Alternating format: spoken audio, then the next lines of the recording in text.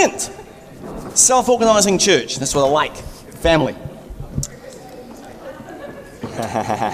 Okay, we need to move this today. I would highly encourage you guys to take notes, because right now you do not have children.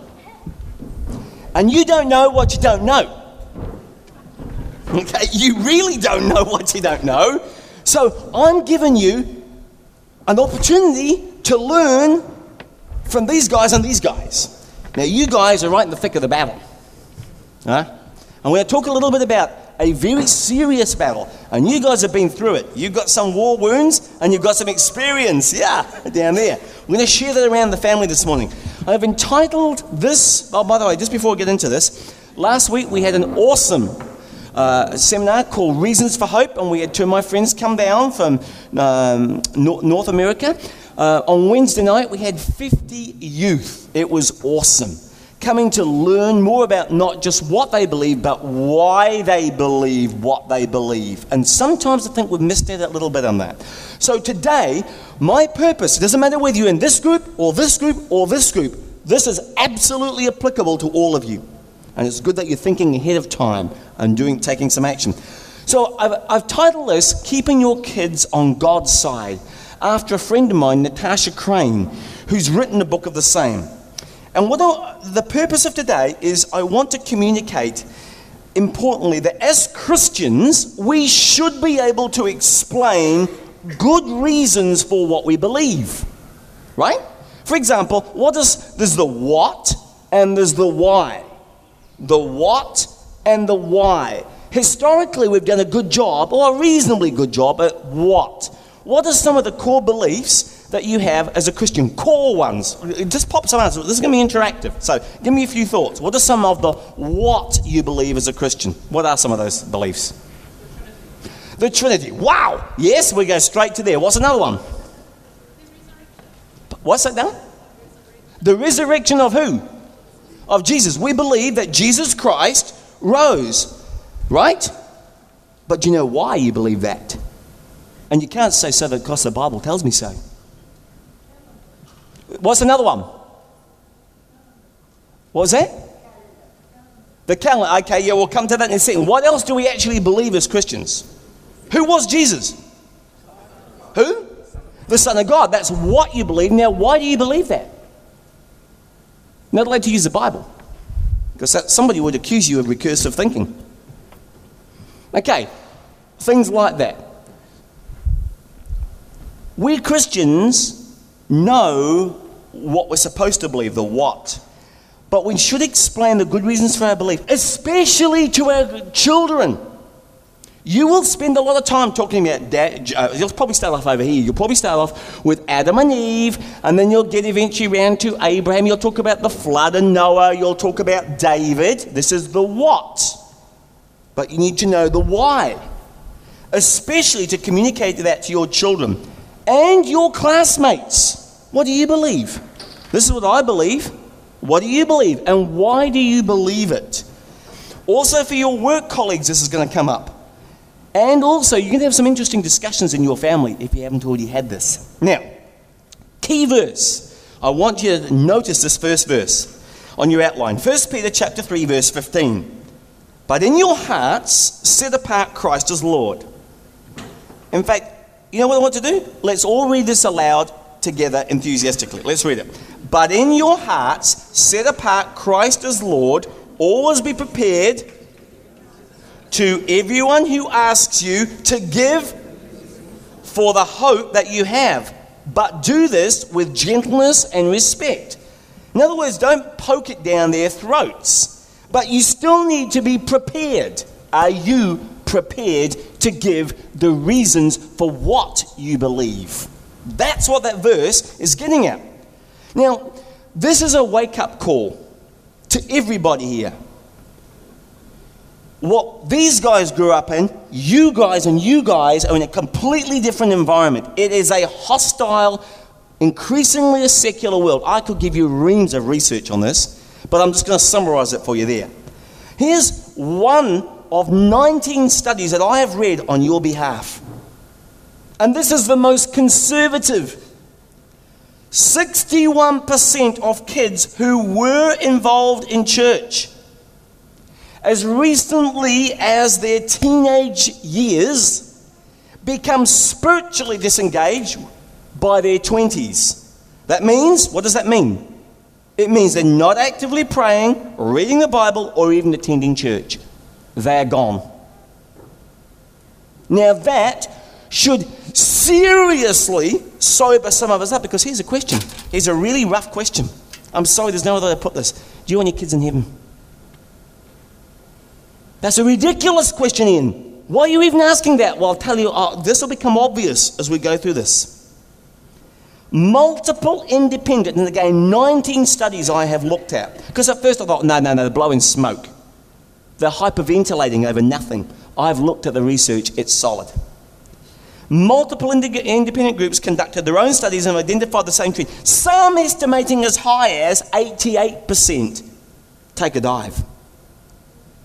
That should deeply concern you.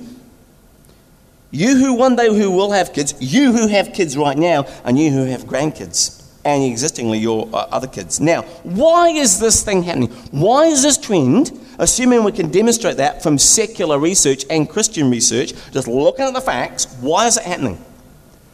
Well, I've looked at a variety of explanations at the end of these studies as to the cause of this in depth. And I'm going to give you the benefit of just giving it to you in one sentence. So you don't have to read all those studies. Here it is.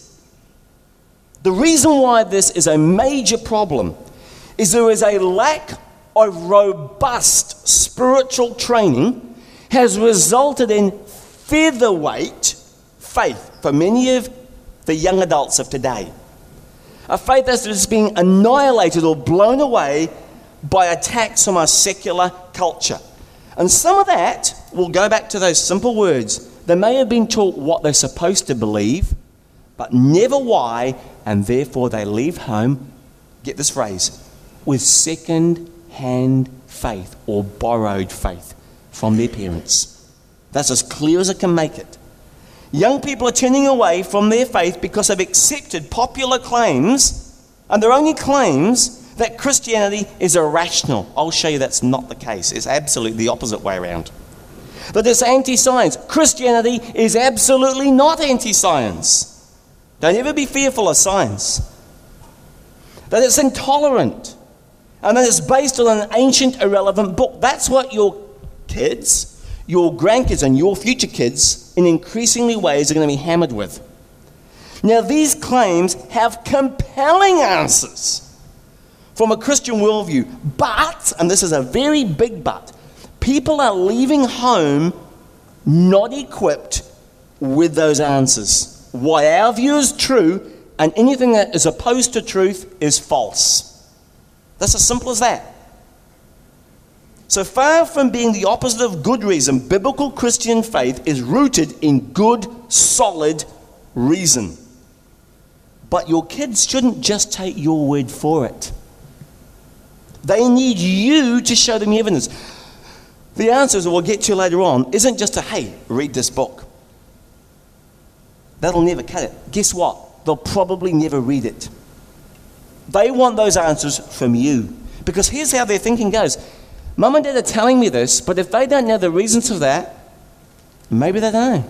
Maybe there aren't any. They are waiting to hear from you as the primary dispensers of spiritual discipline and education, as their primary caregivers. Your kids need you to show them the evidence. This will help them to leave home with their own faith, not borrowed faith. Because what my life anecdotal evidence has shown, that when kids leave home with borrowed faith, it goes back to the parents and they've got nothing. Biblical faith and reason go hand in hand. Now, perhaps one testimony, I can imagine some of the questions circling in some of your minds, that God values evidence and good reasoning is just purely in Jesus' life and Paul's life. But we'll just choose one for brevity of time. Jesus did not run around making extraordinary claims like, I'm the Son of God. I am who I am. without offering evidence to back it up and to substantiate his claims. Otherwise, he'd be a madman. You can't claim that you can claim you're a good teacher, I'll give you that. But you cannot claim you're God's son without it being true or false. And then the way you back up the truth, he substantiated his claims with miracles and actions that no one could perform without divine power he alleged he had. Let's pick this up to see what he had to say about this evidential Christianity. John 10:38. But if I do his work, speaking of God, believe in the evidence of the miraculous work. See, he's appealing to evidence. Believe in the evidence of the miraculous works I've done, even if you don't believe me. If you don't believe what I say, look at what I have done. Here's what, and this is the proof. Then you will know, when you look at that evidence, and understand that the Father is in me and I am in the Father. So why is it the evidential support for the truth of Christianity not passed on to our children when it's absolutely abundant? Why does that not happen easily? Well, here is some of the answer. Let me give you a little explanation. Let's look at the average Christian kid's life. Well, first part of this is there's 168 hours in a week, right? Not bad. Then we need to knock off 63 hours or 37% for sleeping, some a little longer. Okay? That's 7 days a week. And then we've got 40 hours of time at school, including time there and back and stuff like that. There's 40, that's another 24%. Then we've got 21% of entertainment and stuff like that. Just click the next one on. Thanks, mate. Next year. 21% of that. And then we've got hours for extracurricular activities. Now, having said that, hold it. See that little sliver that's left? That little slither at the top? That's the 1% that you're going to get at church. That's a fact. Go do the numbers for your own kids, your own family. And that assumes you attend church 52 weeks a year and you don't miss one. Would anybody like to put their hand up to say they have done that in the last 52 weeks? Apart from me. Right? That is a serious time management issue. If a child does not receive family discipleship training within the home and only benefits from maybe the 1 to 2 hours of Christian education, I'm not talking about the games and the pizzas and the crafts, I'm talking about Christian education. If they only get that, there is something very missing. And we're setting up our kids to leave home on borrowed faith. Because what we're actually doing in that chart there, the facts are we're valuing other things. Somebody switched the price tags here. Somebody switched the price tags. They said that, this is very provocative, and I know. There's no greater fan in this room, hardly, of sport than me. Or hobbies, or musical instruments. I'm all for them. I did every one of them. But I'm saying they are a poor first choice. A very poor first choice. Because of that, there's only 168 hours a week. When you say yes to that, you're saying no to that. You have to cut the pie accordingly to your values, and you have to be very clear about what those values are. The most clear way I can put that is, what's more important to you in eternity? That they're there with you, or that they learn to play golf? Or tennis? Or ballet? Or they could do their tables. We'll come back to the tables later on. Here's a few more facts. Fewer than 1 in 10 Christian families read the Bible together during a typical week. That's stunning. Stunningly shocking. That's delusional if we expect. If your kids only perhaps looked at their homework once every 10 weeks, you wouldn't probably make much progress at school, would they? Here's another one. A study of 11,000 teenagers showed that only 12% of youth regularly have conversations with their parents about issues of faith. Wow. So where are they learning this stuff from? So most kids grow up in Christian homes. They are not receiving anything remotely resembling the spiritual training necessary to have their own lasting faith. See, borrowed faith will last for a while. It's very deceptive. It looks like they're still on board. One of the key things you need to keep an eye out for is, are they still asking questions? Unfortunately, kids are losing their faith in that battle because they haven't been equipped for the fight. They are living on borrowed faith. So, here's a question for you before we get into the discussion part, which is coming up soon. If you want your kids to succeed, let's say in education, you take proactive stances to ensure what? They can read, right? You sit down with them every night, I remember. Right, sit down, let's do some reading together. And when it comes to tables, somewhere along the line, the teacher gets hacked and she says, this kid needs to learn the tables. And what does mum and dad do? We sit down and we drill them until they've got it, right? Until they've internalized them. So bang, bang, bang, bang, bang, bang, bang, bang. I used to give my kids 100 every day, auto-generated, and my daughter, by the way, could whip all of the boys. She'd do 100 in less than 30 seconds, and that was writing them down. 60 seconds, writing them down. Every single day, because it was important to me. I'm a math major. It was very important, my kids. If they couldn't do tables, well, how the heck are you going to cope with algebra and calculus? And you're going to be held up. If you can't read, how the heck are you going to comprehend stuff? Right? So that's what we do. And by the way, is this fair? We inspect what we expect. Right? Because if, I'm going to do my tables, Mum. Yeah, right. We have to check that they're getting it. We don't just leave it to them. So if you want to keep your kids on God's side, here's my point. You have to make sure your children, your future children, your children now, your grandchildren are armed with the facts for their faith. The why, not just what. You need to make sure that. Because facts support your faith. So what are some of the solutions in this hostile world? What should a Christian parent do?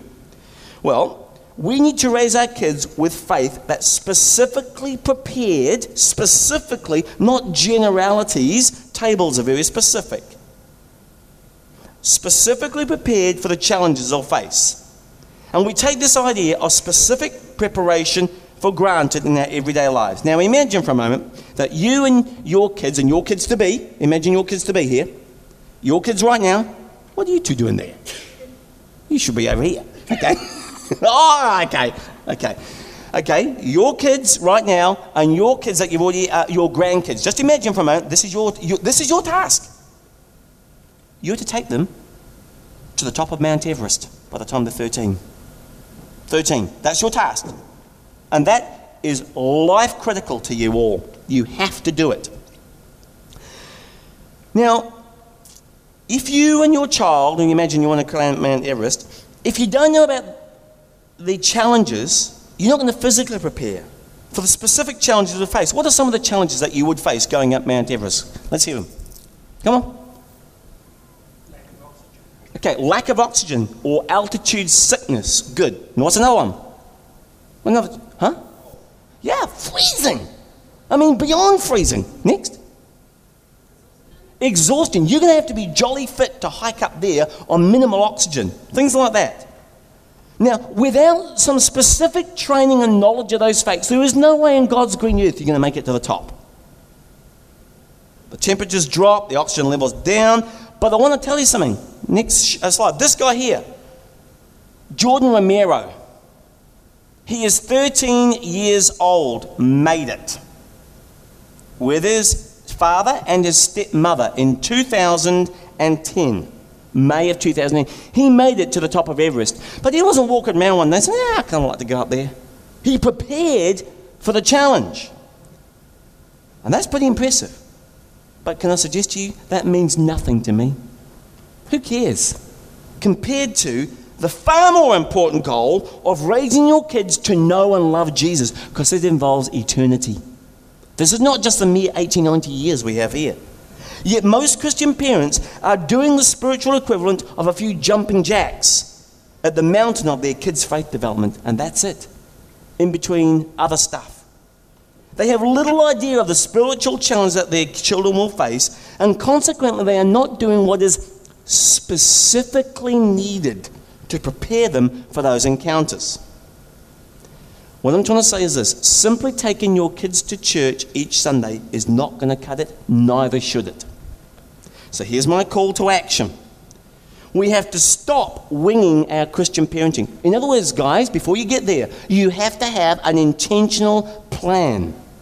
They had an intentional plan to get up the top of Everest. How much more important is it to develop your intentional plan for your kids? And you need to start getting in shape to prepare our kids for what's ahead. Now again, my friend Natasha Crane has written a book that provides, you're going to like this, guys, a roadmap. How to get there. And these are extremely clearly written. I value simplicity. Simple. Simple isn't simplicity. Simple is clear. She has written a book which talks about 40 faith conversations most urgently needed to be had with your kids and your ones. These are the 40 top ones that you need to have over the course of time. And it's a training plan that'll introduce you to the hot buttons that your kids are going to meet, your kids are having now, and your grandkids are going to have. The hot topics of faith. And she'll give you concise, easy to understand answers that will prepare you for those critical faith discussions with your kids.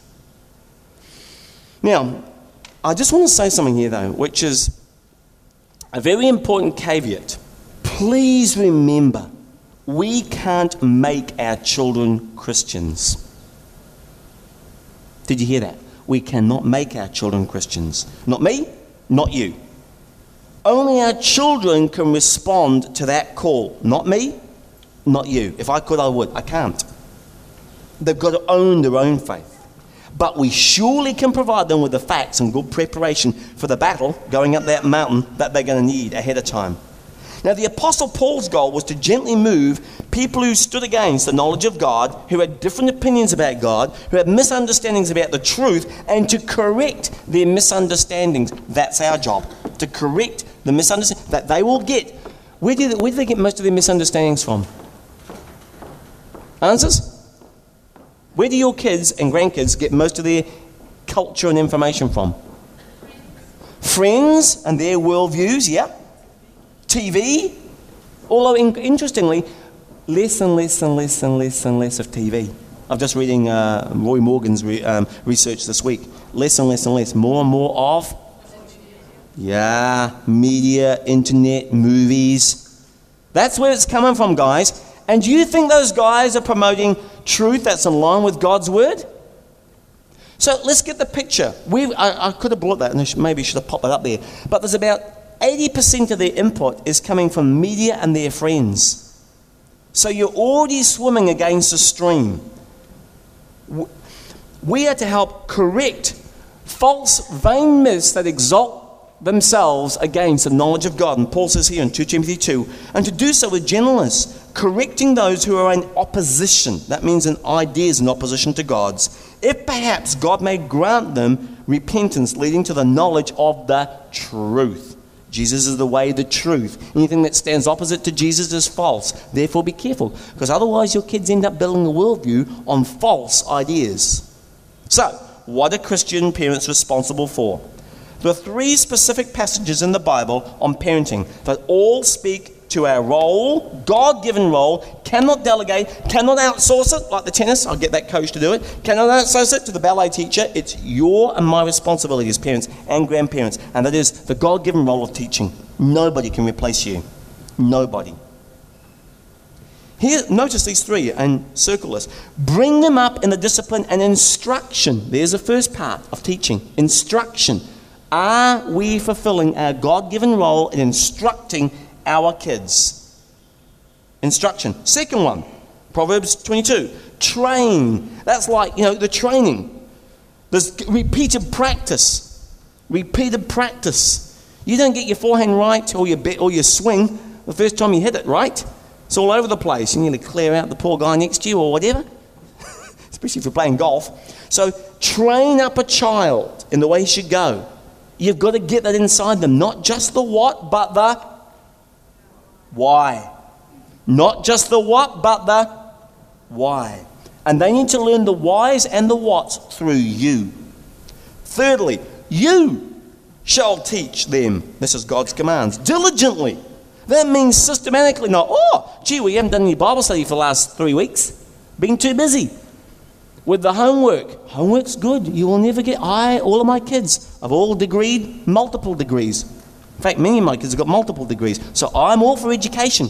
But it is not the number one spot. You can be educated idiots and lose their soul in hell. You've got to get the priority right here. You, parents, shall teach them God's commands diligently, not ad hoc. You shall talk of them when you sit in your house. Here's a great question. Do you sit with your kids? Will you make enough time when husband or wife are both working to sit with your kids over dinner? Do you even have dinner together? The world is, you guys are shocked. We all used to do that. It's a different world over here. And here, we have got to be intentional. When you sit in the house, when you walk by the way, when you lie down, when you rise up. In other words, it's all the time. It's not now we're going to sit down and read it's a continual conversation and education. This is the calling of Christian parenting. Our time spent in faith development is not a one-off purchase. God has called us to be ongoing teachers of our children and grandchildren. Now, in a culture where people chalk religious belief up to nothing more than, well, it's a personal opinion about what may or may not exist beyond their natural world. If that's the attitude, most kids will never learn how to appropriately value their religious heritage and beliefs. And therefore, by default, they don't come to understand a very simple fact, which clarifies things crystal clear. Christianity is either true or false. If it's an objective truth, it cannot be a matter of opinion. People may have different assessments of whether it's true or not, but it's something that actually can be true. It is not something that can actually be true for some and not true for others. And when kids understand that, they'll be more likely to value their faith, because they'll realize there's so much more at stake than trivial personal opinion. So the truth of Christianity can be assessed by looking at the evidence. Do you know where to get hold of the evidence? Do you know what the evidence is? Because you can't teach it unless you know it. Now, our culture perpetuates this really ridiculous idea that faith is a blind leap. Faith is not a blind leap, a big leap into the dark. That is not the biblical nature of faith at all. Biblical faith is rooted in good reason. And kids don't understand this by default. We have to shape their understanding so that they know they can be really confident that their decision for Christ is rooted in good reason. And that conviction, because this is what happens. First of all, you gain knowledge. And that, the more knowledge you get, gives you more perspective. And eventually that perspective, and this is what we want to happen, develop into deep conviction, then they own it. Trouble is, a lot of people spend the time just in the knowledge area. It doesn't give them much more perspective. They don't reflect on that, and it never becomes a deep conviction. That conviction makes all the difference in the world in how much a person values their faith. So let's get to it. Parents, when it's your turn, you need to initiate faith-based discussions. If we don't have the answers, parents, that our kids need, I've found atheists will be very happy to fill in the gaps. Now, I've suggested a few examples in the type of discussions and questions we need to have in our families. First up, normally, is quite simply this. Well, how do you know there's a God? What evidence do you have that there is a God? I know you believe in a God, and I know you've described this God to me, but where's your evidence? So here's some critical waypoints you will need to cover with your children. Have some conversations about God. You ask them, after you've explained it, to repeat it back to you to make sure there's learning. You ask them, 7 6s and 7 7s are 49, right? What are 7 5s? 8 4s, 9 3s, 2 7s. And you ask to give feedback to make sure learning. There's a difference between teaching and training. Teaching can be sometimes just one way. Training is have they got it? Can they do it? Can they repeat that? Here's a good one that your kids will ask and will at some stage be faced with. How can a loving God send people to hell? You need to have that discussion. Because if you don't, your kids are going to be blindsided. And what they will do, if they come across these questions, here's what I want to happen. Your kids need to hear these questions in your home, not with some kid on the playground. They need to be familiar with them so they know how to catch that ball, how to parry some of them. How can a loving God send people to hell? How about truth and worldviews? Well, don't all religions point to the same, get to the same truth and all people go to heaven? You're going to have those discussions. A little older, when they get a little older, how can Christians claim they know what's objectively true? In other words, why is your opinion different to mine? Aren't these all, how can anything be known, really? Here's a very schoolboy question. How do we know Jesus existed? Good grief. If we can't answer that, we've got a real problem. But you need to be able to show that. And you can't appeal to the Bible. Because they're going to shoot you at that. You know that, don't you? That's recursive thinking. And therefore invalid logic. Did Jesus really? Okay, let's give you he existed. Did he really claim to be God, and how do you know that? These are the questions that kids are being asked today. I know, I listen. And so do you, because you're painfully aware of them. A few more. What are the historical facts of the resurrection that nearly every scholar, whether they be atheistic, liberal, or conservative, agree on around the resurrection? The numero uno, number one guy, is Gary Habermas. He surveyed 1,200 dissertations and scholars in the entire gamut, and he came up with the irreducible facts, and there's 8 of them that all scholars agree on. It's very helpful to know. You don't have to even appeal to the Bible on that. Even liberal and agnostics and atheists agree on these historical facts. She's got them in her book. The Bible. How do we know what the Bible has to say today? Well, what the original authors wrote. How would you answer that?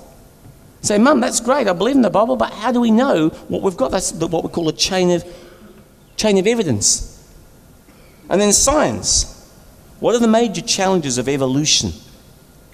And where does that fit in our faith? Or doesn't it at all? One of many tools at your resources. There's resources for small kids, medium, all the way through. Quickly finishing up here, then we're going to get about 10 minutes to discuss some of these questions. Some thoughts to move forward. Commit to continually deepening your understanding of Christianity, your understanding. Now, if you want a cracker helper, you guys have got so many resources these days. It's a blessing. TheBibleProject.com. I highly recommend that, TheBibleProject.com. They've got great summaries, book summaries and everything, and it puts everything into perspective, good for young kids as well as yourself. 2, very important, none of this will ever happen. None will ever happen unless you're intentional and you make some spiritual space in your home. 3, study the Bible with your kids. I mean, really? Yeah. Because otherwise they'll end up with a borrowed faith. 4, proactively and regularly ask your kids what questions they have. I still do that to my older kids today. I said, give me your best questions, the thing that's bugging you at the moment. Now sometimes they'll blow it off, and every now and again they'll send me a cracker. And that sends me scurrying, but that's good, that's what I'm here for. 5, ask your kids the tough questions before they are, the ones that they don't ask you. That one about how can a loving God send people to hell? Because they may not ask you that. If your kids are struggling with faith, show them how you uncover those answers. Be a detective. Emphasize critical thinking skills. Work with your kids on how to seek answers for the faith questions online on what are reputable sites. Because my goodness, there's a bunch of junk out there. Teach your kids about religious worldviews other than Christianity. And most importantly, start today. Okay, C.S. Lewis, hard-out atheist for most of his life, and then he became a Christian. And he said this is his conclusion. Christianity, if false, is of no importance. If true, of infinite importance. But the one thing it cannot be is moderately important. Work for us, right? Okay, so here now we're going to do a bit of work for about the next 10 minutes. I want the you group here with no kids. I want you to come up have a discussion in each of your groups there about what will you do to proactively prepare your kids, your future kids, to answer the why questions of their faith. That's your question. You need to report on that. You guys who've got kids right now, or kids still at home, what do you need to do to prioritize preparing your kids to answer the why questions? And grandparents and empty nesters, if you had your time again, specifically what you have done differently to prepare your kids for the challenges they'll face. So, somebody over this side, from the grandparents and the empty nesters, want to take up this. If you had your time again, specifically what would you have done differently to specifically prepare your kids for the challenges they'll face? Somebody from this table? Okay, I would have spent more time talking to my kids on their own. My kids were raised as pastors' kids, and looking back, we were way too busy looking after people and church and running around being pastors, and our children just had to fit in. And now neither of them go to church, and I would have spent more time with them than with other people. Okay. Better balance. That's good. Manny, do you want to pass on to this next table quickly? Good. Basically, yes, I agree that spending more time talking to children and trying to listen to what they're saying as well, not trying to tell them what you think. I'm thinking from my parent now. It's always been what I've said to them and how they should live their lives, but it's a case of listening to what they say and how they feel about life, and then giving them some direction as far as possible and the tools to help them grow in that sense. Okay, do you want to pass it across there? Next table. Grab it, Jamie. Pre-agree, you guys, who's going to talk, okay? Tell them. So for us, we just discussed around prioritising, preparing our kids, and it's just about switching those on the pie graph, just switching, that small sliver to create a bigger sliver. And and also we chatted about balance as well. So, when you're out with your kids doing things and when you're playing golf, is to find that balance and talk about God and use every opportunity that you have to chat about God and just chat about and answer those questions that they have. Okay, great. Let's just pass it around.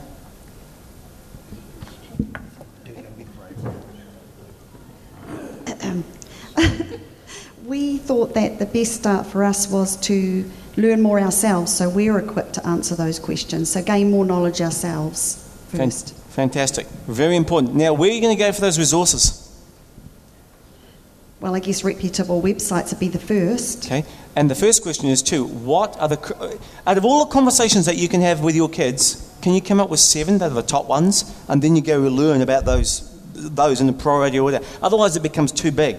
So my suggestion is, I've given you some on your slides there. They are some of the topics that you may want to think about first, and then resource yourself accordingly. Do you want to pass that back, Jen? Thanks.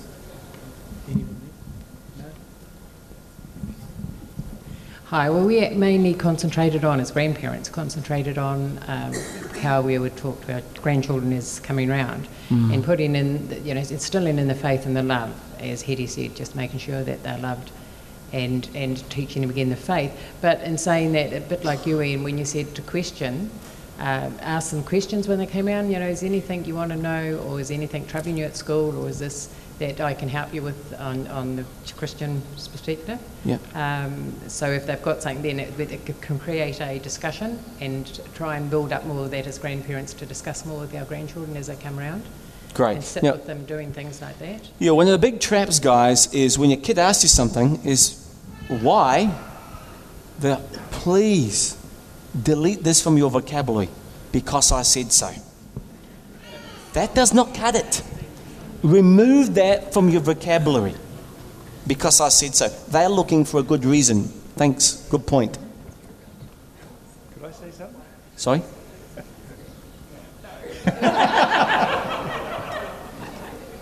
The answer to what we'd do better is when we came to the Lord, we did a lot of study. And I just asked Renee, when we studied that, did we share what we learned with you? And they said no. Yeah, oh, there you go. Didn't even know we were doing it. So if if I had it over again, as I came to the Lord, what I learned, I would have discussed with my children. Great. Okay, good. Parents are first teachers. Next. Okay, Lon. Well, I'm interesting because I'm between both camps. But it's recognising those moments when they come up in conversation and then asking them some other questions. Okay, it happened at school. Okay, what happened at school? Tell us a bit more. And finding out what sort of answer they're looking for, not the answer I want to give. And so it's finding out where they're at, okay, and having a bit of time to listen, because sometimes we can miss it. We are busy in the community, even going shopping, and somebody will bring up a conversation. You know, I visit workplaces and see people, and you get conversations, but sometimes with kids you can actually miss it because you missed the beginning of it. And then sometimes you need to take them aside and, okay, you mentioned this. But sometimes in a group setting with Jamie and Alyssa, they'll bring up it, and then all of a sudden they're both adding to the same conversation. So it's sort of just being prepared in our busyness. You know, we can get so busy, but it's are we going to miss those little God conversations? Good point. And then say, well, what do you think we should do? And let them, they want to learn, but they want to participate. Good. Thanks, Lionel. Next group.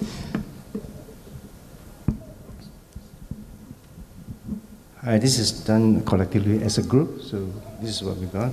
The first is we need to make time to have conversation with our kids.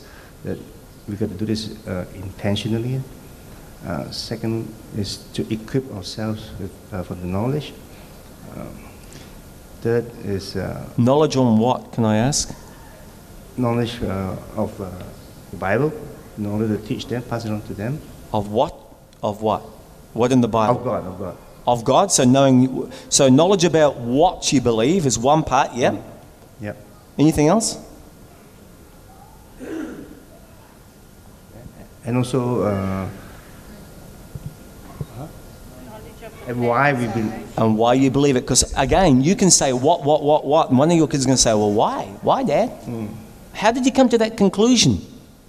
And you need to be able to provide that reason, not because I said so, and not also because the Bible says so.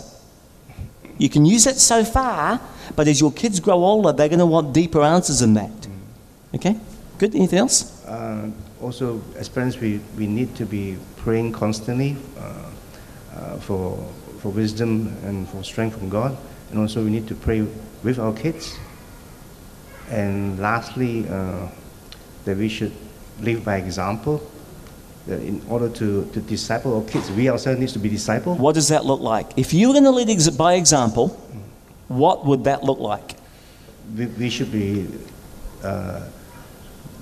living, and we should be showing the evidence of Christ in us. Okay, I'm not sure what that looks like. Give me an example. What does this look like? I'm your kid looking at Daddy.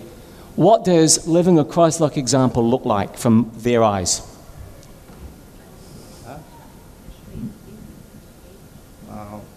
Faith is what we have here. Live by faith. Okay, that may be something to think about. But can you see what I'm saying? Kids are great observers. Your kids will do what you do, not what you say, eventually.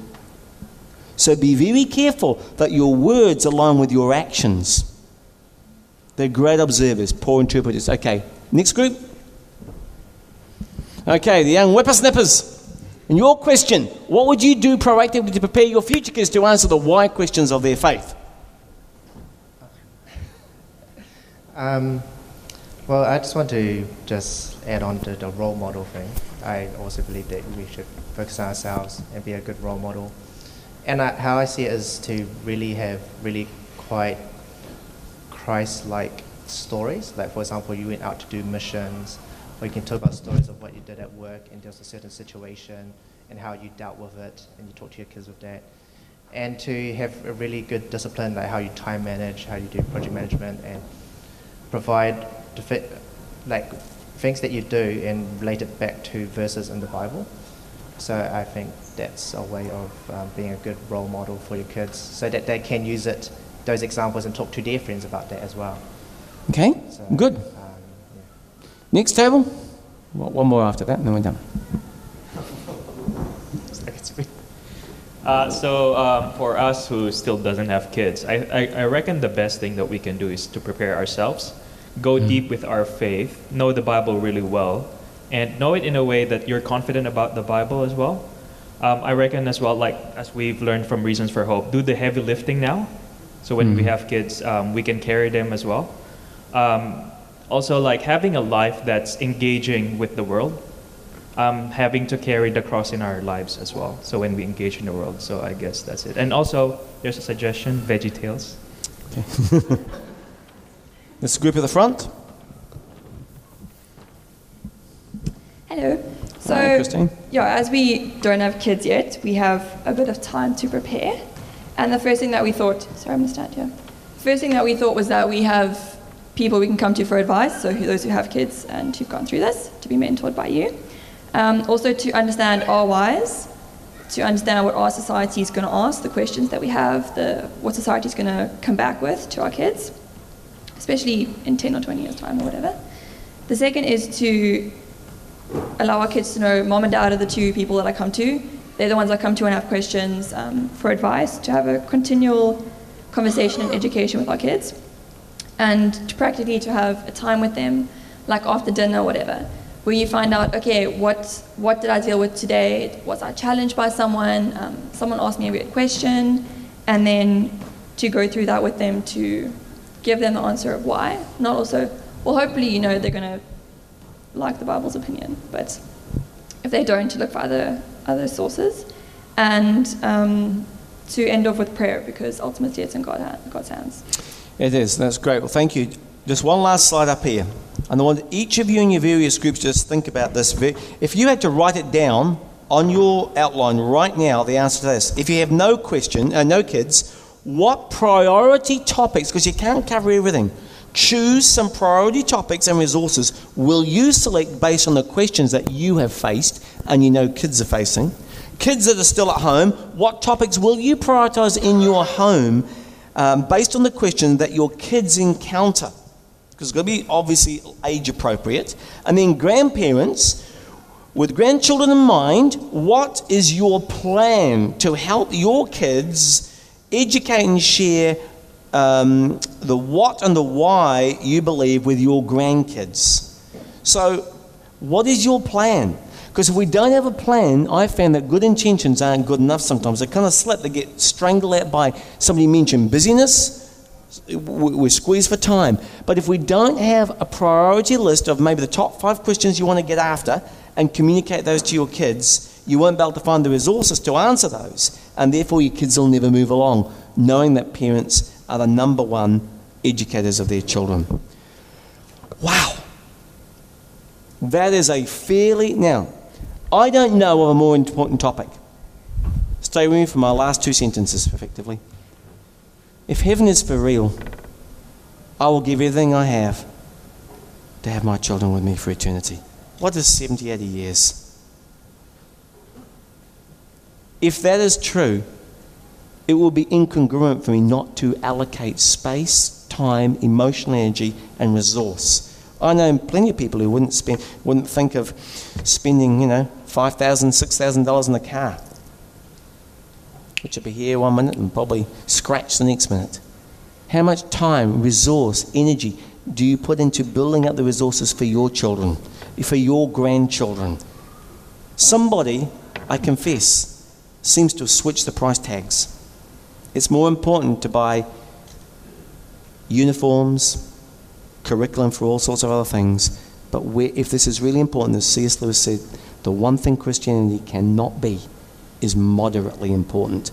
We need to be intentional. Father, thank you for your word that encourages us to teach, to train, and to instruct our children in your word. Help us, Lord, see clearly. Holy Spirit, be our counselor. Show us what we need to change. Challenge our attitudes and our priorities, that we may become more in line with your Son Jesus and be pleasing in your sight. We ask this in Jesus' name. And everybody said, Amen. God bless.